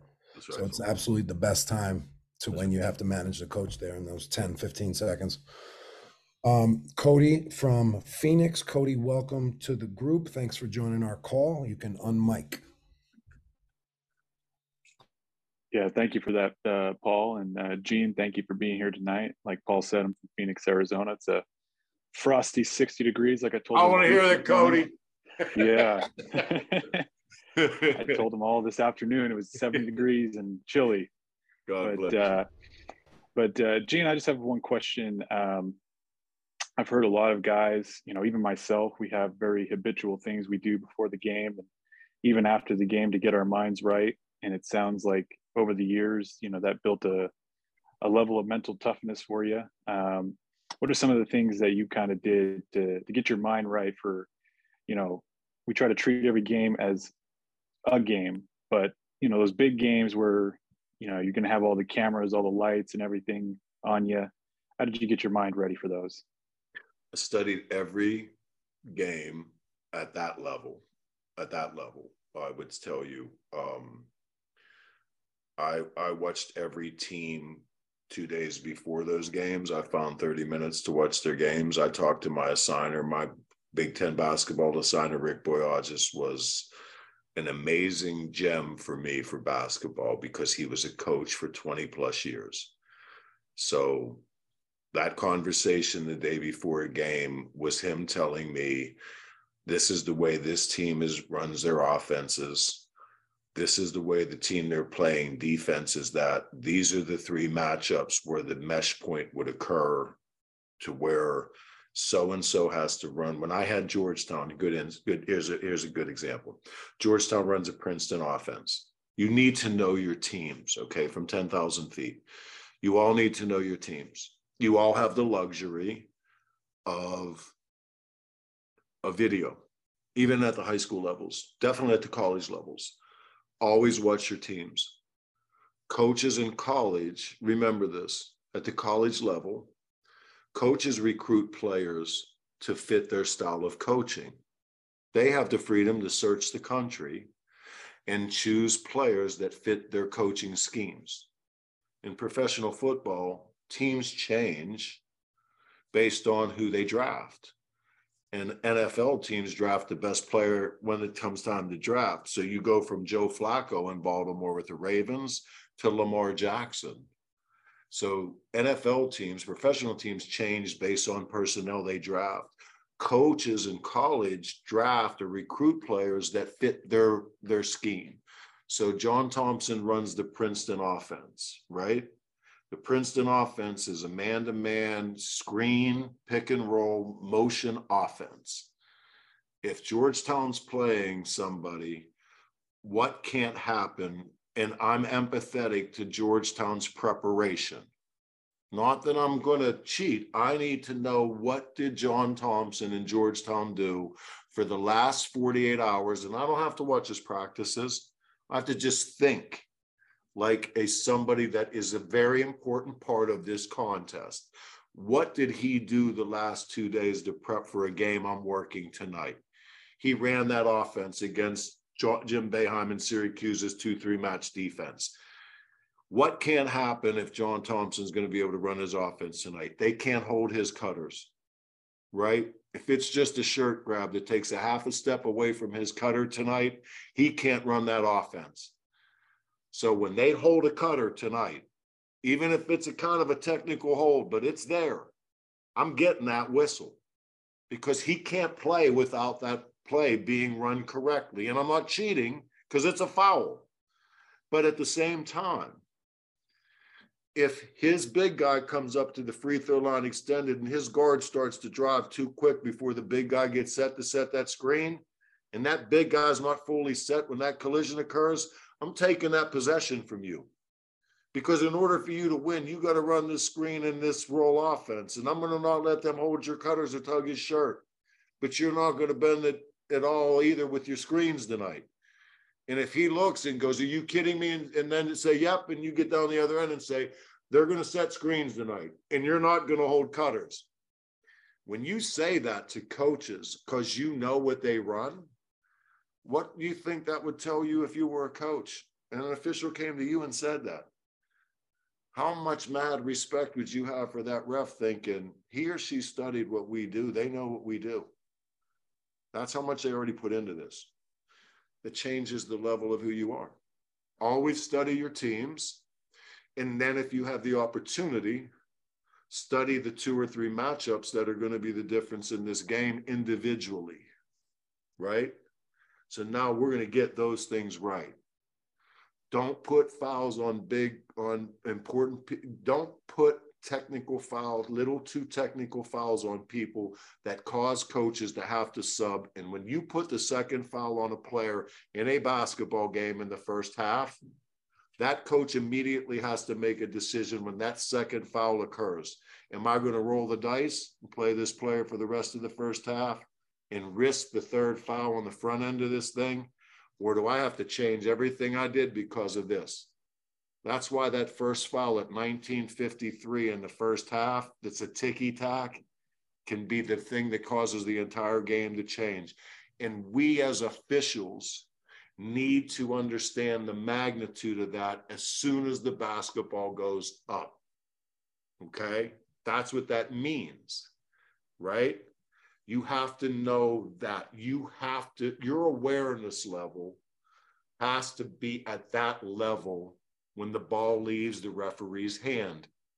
You must do that. You don't, and here's why you do that. Because you decided to take the game. That's the most important thing of everybody on that court tonight's day. And you chose to take the game. And if you're not that aware, you shouldn't have taken this game.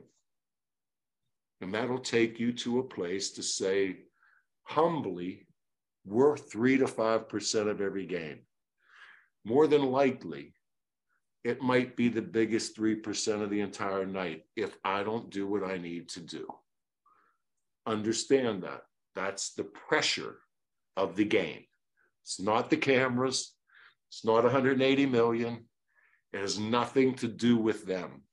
It has everything to do with you and your understanding and awareness of the minute I start making decisions tonight, that trickle down at some point is a huge play. People ask all the time, why aren't we using instant replay in football to miss these big fouls?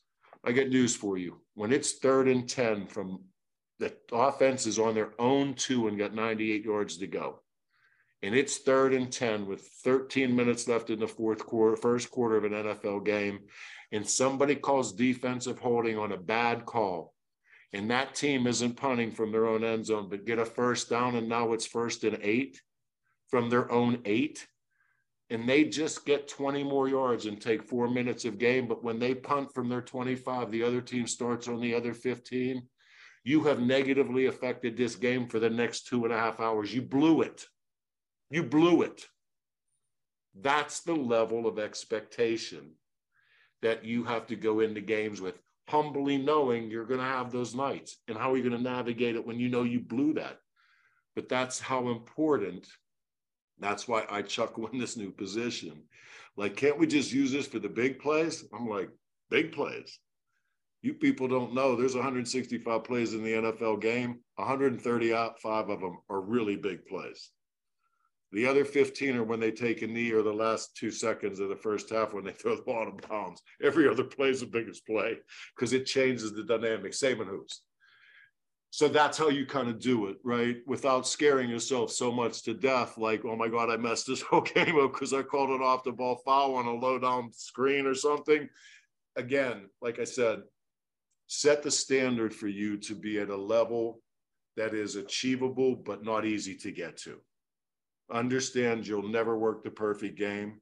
Embrace your imperfection, but never use it to the detriment of your ability to want to get everything right for the right reason.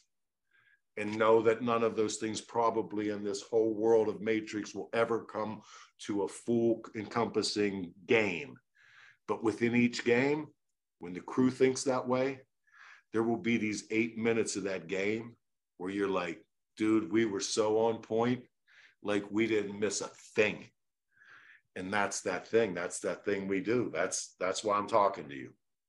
That's it. And it's simple as that. In my basement, you know. Awesome. Well, thank you so much for that. You got it. I'm rambling. I'm getting texts. My sweetheart's upstairs like, I've been here for an hour. I said, I'll be right up. Appreciate your passion, Gene. You got time to answer one more? Sure. We have a special guest here. Pedro, my daughter's middle name is Rhea, so this is awesome. I want to welcome Pedro. And Rhea, why don't you unmute? What's your question for Gene? Hey, Gene. Love seeing you on TV. Everyone's thanked you enough, so I won't add to that pile. No, yell at me, Pedro. Make me feel at home. Your daughter is beautiful. Thank you. Appreciate it. She's a little late. Hey, thanks for bringing up the family portion of you were talking about earlier. That really hit home for me as a father of 3 kids and a wife. And, you know, this is the season where we're not home very often. And I made sure last night to take them to the Celtics game. Hawks game now that I'm in Georgia. I recently moved here from Boston. The kids were up late last night and my wife had to take them all to school this morning. And she was cursing my name like that was a great idea to take the kids to a late night game. And now they're all cranky this morning. So I figured you'd get a good chuckle out of that. To my question, though, can you talk about maybe the difficulty or maybe some good stories on your current role, right? I mean, you're basically critiquing your fellow peers, maybe some good friends of yours on the field, and, they're coming to you and they're like, "Hey, Gene, what do you got on that play?" Yeah. Can you speak to that? And like, obviously, I'm sure some of your peers don't hold you to anything because obviously you got a different angle and you've seen it 3 or 4 times before you have a say. But can you speak to that a little bit? Yeah, I appreciate the question.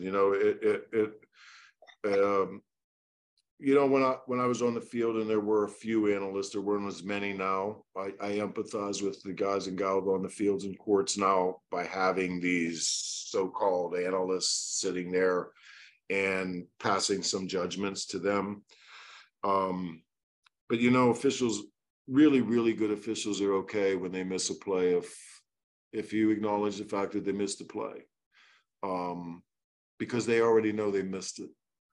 And the piling on from the 180 million Twitters don't bother you when you know you missed it. You know what I mean? Like, it's noise. And at that level, it has to become noise, because the only things that ever bothered me about the noise, and I had some tough situations and decisions in my career with the Calvin Johnson catch, the Des Bryant catch, the index card game where my children were getting death threats, and maybe you got to have people, you're getting crazy texts and emails, right? Like, I know where your daughter works, things like that. It's a scary world because those people are innocent. So when I took this role, I have to be honest with you, Pedro, one of the reasons that I really took the role, and probably the main reason, other than being home now for Lisa and her 4 children and my 3 children that are traveling abroad, but my son handles my social media, one of my older children. I engage with him on the weekends, so I am sharing the weekends in New York with him. My other son is a really good small college basketball official that works for RefQuest Plus. He works in my studio as well now. So now I am winning on what I call the back end, Pedro, which I promised my children I would do for all the sacrifices they made on the front end, like your daughter's making now and your other children. So it was a really nice transfer for me in that regard, where I could not believe, it's still surreal to me that a little poor kid from Western Pennsylvania, 7 brothers and sisters, and hoping the tomatoes grew in the garden so we could have spaghetti sauce through the winter, now is getting picked up in a limousine with his 3 children and going to Manhattan every week in CBS studios. So it's a surreal moment, and I will never undervalue the humility of just having the opportunity. But in the raw sense, what I try to do, which isn't easy all the time because I don't get the luxury to elaborate this long on plays and in that window of time, right? You get a play, you get 40 seconds. I'm scrubbing that play as fast as I can so that I don't misspeak on the play. If it's a judgment situation, the first thing I do in either sport is I morph into the covering official's angle. I morph immediately into whoever the official is on the football field that was primary on that play. I watch that play in real time, looking for any possible angles that could have caused him or her not to see something that we all blatantly see in slow motion, frame by frame, 10 seconds later, while the world sits and tweets how blind they are and how much they're ruining games. And then when I get my airtime, if I can speak to that portion on the front end, understanding that when they show the second replay, that it's in everyone's living room, that it's a blatant miss. It's the face mask that happened the other night in the Eagles game, if you watch that, right? Well, that official that didn't see that is Jeff Bergman. He's worked 34 years in the NFL. He's the most storied line of scrimmage official in the history of the NFL. He had 2 offensive linemen stand up, weirdly enough, and just turn right at the time that face mask happened in 3/4 of a second. And then the face is back and the ball's out. And that's how quick that thing happens. There is a human element that I think I have to continuously, much to the chagrin of the haters on anti-social media, that I'm protecting the fraternity. But I think when those places show up, you say the truth. I know if he or she had the luxury that I have right now to look at this 4 times, the chances of them changing their mind on that play are probably pretty high. It's a fast game and you only get one crack, but it's a miss. And I think you have to say that as well. You have to say, look, a miss is a miss. I don't seek the plays in this position. My fellow brethren know that. Every time I watch a game, all of you are in this business. Whatever sport it is that you have become more expertised in, when you watch them now, you're not watching those games entertaining wise anymore. You can't. You ruined that. You're reffing them. You're watching off ball and stuff if you're a basketball ref, right? If you're a deep wing official and you're watching an NFL game, you're watching the action on the widest receiver because we're reffing. So I think this platform has to, at some point, have the credibility to say a miss is a miss, allow our color analysts to have a little bit of that kind of coach feel like, we got to get this right. But then there's another window of this, and I try to do it with my son on social media. I only put 4 or 5 tweets out a week. 2 or 3 have to be put out because it's a big play and a big miss, and it's what the networks, it's how this thing operates.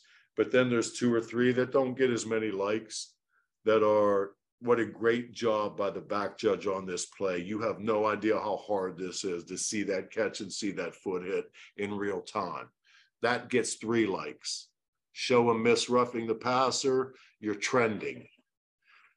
So it's the world. But I'm not changing what I want, what I feel my role is, and that's the appreciation of this third team in the sporting events.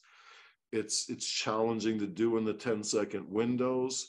I can do a little bit of it on social media, if I, just because the content's going out, whether they want it to or not. But really, the fraternity has been really appreciative, I think, of it, because what we're trying to do is say, look, this is hard. That's another one wherever, if Carl didn't disappear yet, and for all of you, look, when the crowd gets crazy in your close proximity gyms, okay, and you know where they're at, and when you get really good at this business, you'll know what row and what seat they are, and you'll never have to see them, but you'll know just by the voice, that guy is in the 3rd row, 4 rows in from the aisle. I know he is, and I have yet to make eye contact, and we're 15 minutes in the game. Have fun with it. Have a little levity with that.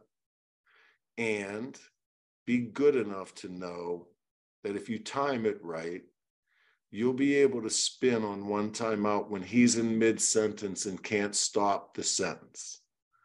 And when he's in mid-sentence and you're on the court looking down and you hear him, and then when he's in mid-sentence, just turn and look. Don't have to say anything, just turn and look and watch him or her freeze. And what I used to do, and maybe this isn't good for public consumption, I would stare at the person next to him or her. And I would go, you're with him. And I'd look down.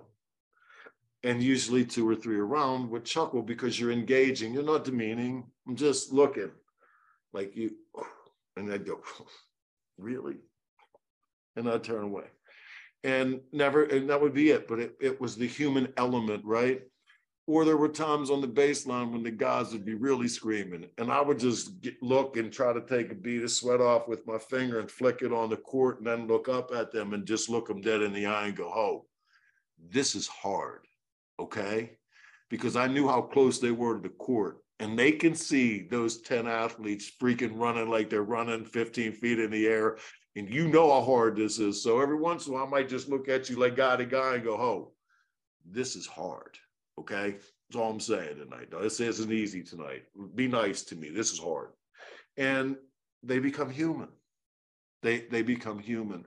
And I think the same applies for this position. We could go out. I could watch every NFL game. I see 10 mistakes a game on grading.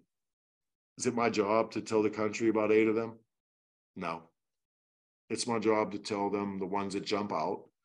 It's my job to try to get in and give them the compliment when plays are really hard, and this is really hard, and a little bit of appreciation of what the men and women do that officiate is kind of the bigger goal now, which is why I took the job, Pedro.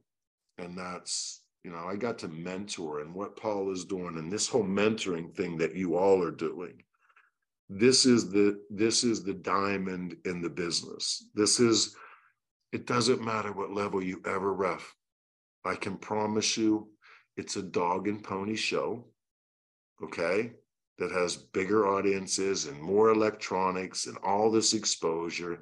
And for what it's worth, if you're into it, some public recognition, I guess, which is not the best thing in the world to have, I can assure you.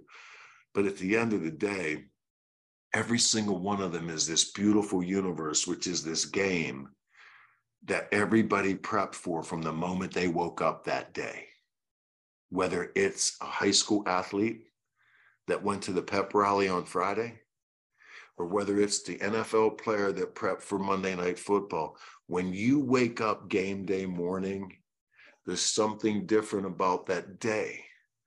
All of us sharing that in this mentoring process to share this stuff with each other and to bring new people from completely different angles of life and different personalities together in some crazy passion that you really want to voluntarily put yourself in an extremely high intense environment where grown professional adults act adolescent in front of thousands of people, and none of it is scripted, and you will not be recognized for anything that you do for this entire contest unless you make a mistake. And you can't wait to do this. Think about what that makes us. Think about the integrity and the honor of what that makes our fraternity. That's why you help every partner in every game, even if you really don't want to go have a beer with him or her or pop with him or her after the day. That's irrelevant. This thing is so deeply philosophically tied into who we are as people that you will learn more about everything you do in your life if you get into this in that way and appreciate what that all means and what you are voluntarily doing. And then ask yourself, why am I doing it? For a check? Don't do it for the check. It'll never pay. And I made a lot of money doing it. It was never for the check. You know what I mean? Like, it was for the challenge. Like, can you crank this up 5 nights a week and then not take the weekends off, go do an NFL game? And then crank it up for 5 more days next week in this environment every night with this pressure, knowing you're going to make some mistakes along the way, but it's all good because I'm here for the right reasons. Like, and then to have these mentorships at this level, this is like priceless stuff, man. I'm telling you. And I promise you, if you stay engaged for the right reasons, don't let the politics, don't let the postseason, let the jewelry for the jewelers. You don't work games for rings, patches, and watches. You want to work the hardest contest that's played that night. Don't tell me where the biggest game is. Tell me where the hardest game is. Tell me where the most decisions are going to be made tonight. That's the one I want. I wanted the AFC and NFC championship, not the Super Bowl. Because they're going to kill each other to get to the Super Bowl. When we get to the Super Bowl, they get a week worth of endorsements. And it's the big show. You play the AFC and NFC championship in somebody's house. It's a home team. And I'm going to hurt you tonight to get to this Super Bowl. Now, that's the game I want. That's the hardest game. I want the hardest game, right? I want the biggest challenge, not because I want to be seen on TV. I don't care if they play it outside my backyard. I swear to God, I don't. You know what I mean? I want those decisions tonight. I want that pressure tonight. That's why I'm doing that. Now, my psychologist tells me that I can let that go now that I'm no longer on the field in court. But I will say this to you humbly. There's some pressure in what I do. I love the little window of time I get to navigate something, understanding that when I do speak now, I can't miss. Tony Romo can miss on a ref call. That's not what they pay Tony Romo to do. The rules analysts can't miss. You get about 98% here. You know what I'm saying? And you got to be ready to go quick and get done, because before they break that huddle, Jim Nantz has to talk about Tom Brady. Okay, I'm giving you 12 seconds now. Let's go. And you got 30 to figure out whether that ball went off the ground or not. Are they going to rule it that way? Is the NFL seeing it the same way you are? You're about to tell everybody you think this is a catch, and this referee is about to go out there and say it isn't, or something like that. So it has nothing to do with all of that.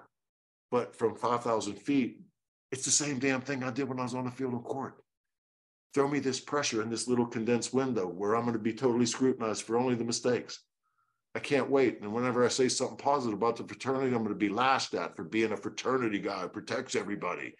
Because these guys just slept at a Holiday Inn Express last night. And they're terrible, And that's the beauty of it. Like, that's it. That's the reason. You know what I mean? And now to be able to do this, but be able to have the time not to mentor on the ground with the foot soldiers any longer, but have a chance to reach out and talk to all of you from Arizona to Waynesburg, Pennsylvania, to Minnesota, to Wisconsin. You got to be shitting me, man. I'm like, I've hit the lotto so many times, it's ridiculous. And the goal now is we need people to ref, we need them to ref, because the payback to this, it's gigantic for people, for us as people. And I'm like, I'll never quit, giving back to this, because it is what that is. It is what that is. And the fraternity is bigger than all of us too, right? And that's what's fun about it. It's just a chess piece on a board. And I'm in the first two spots too. I'm not even in the back row. I'm the little one with the little knob on his head. If you only can move 2 spaces the first move, that's who I am, Absolutely phenomenal work, Gene. We want to thank you for your time. Thank you for drawing so many parallels from officiating to life. Thank you for what you're doing for officials to help the shortage. Thank you for sharing your knowledge and experience with us. And I look forward to seeing you this Thursday. And I just want to say, on behalf of the whole community, we consider you Crown family for life, and we really appreciate you. Oh, thank you, because what you're doing right here, Paul, is special, beyond special. And all of you that are involved are equally as special, but that's an extra star in my book, Paul, because I know why you're doing it. It's like, it's not a self-serving thing here. It's deeper than that. It shows just in the way you are, and we've only seen each other for an hour and 51 minutes and talked for another 30. But it's real and authentic. God bless all of you. Please keep doing it. I love all of you. Don't ever stop doing this, and never take it personal. We're the ones that control the game. Just don't let anybody know. I'm out. Thank you for listening to the Crown Refs Podcast. Serve the game.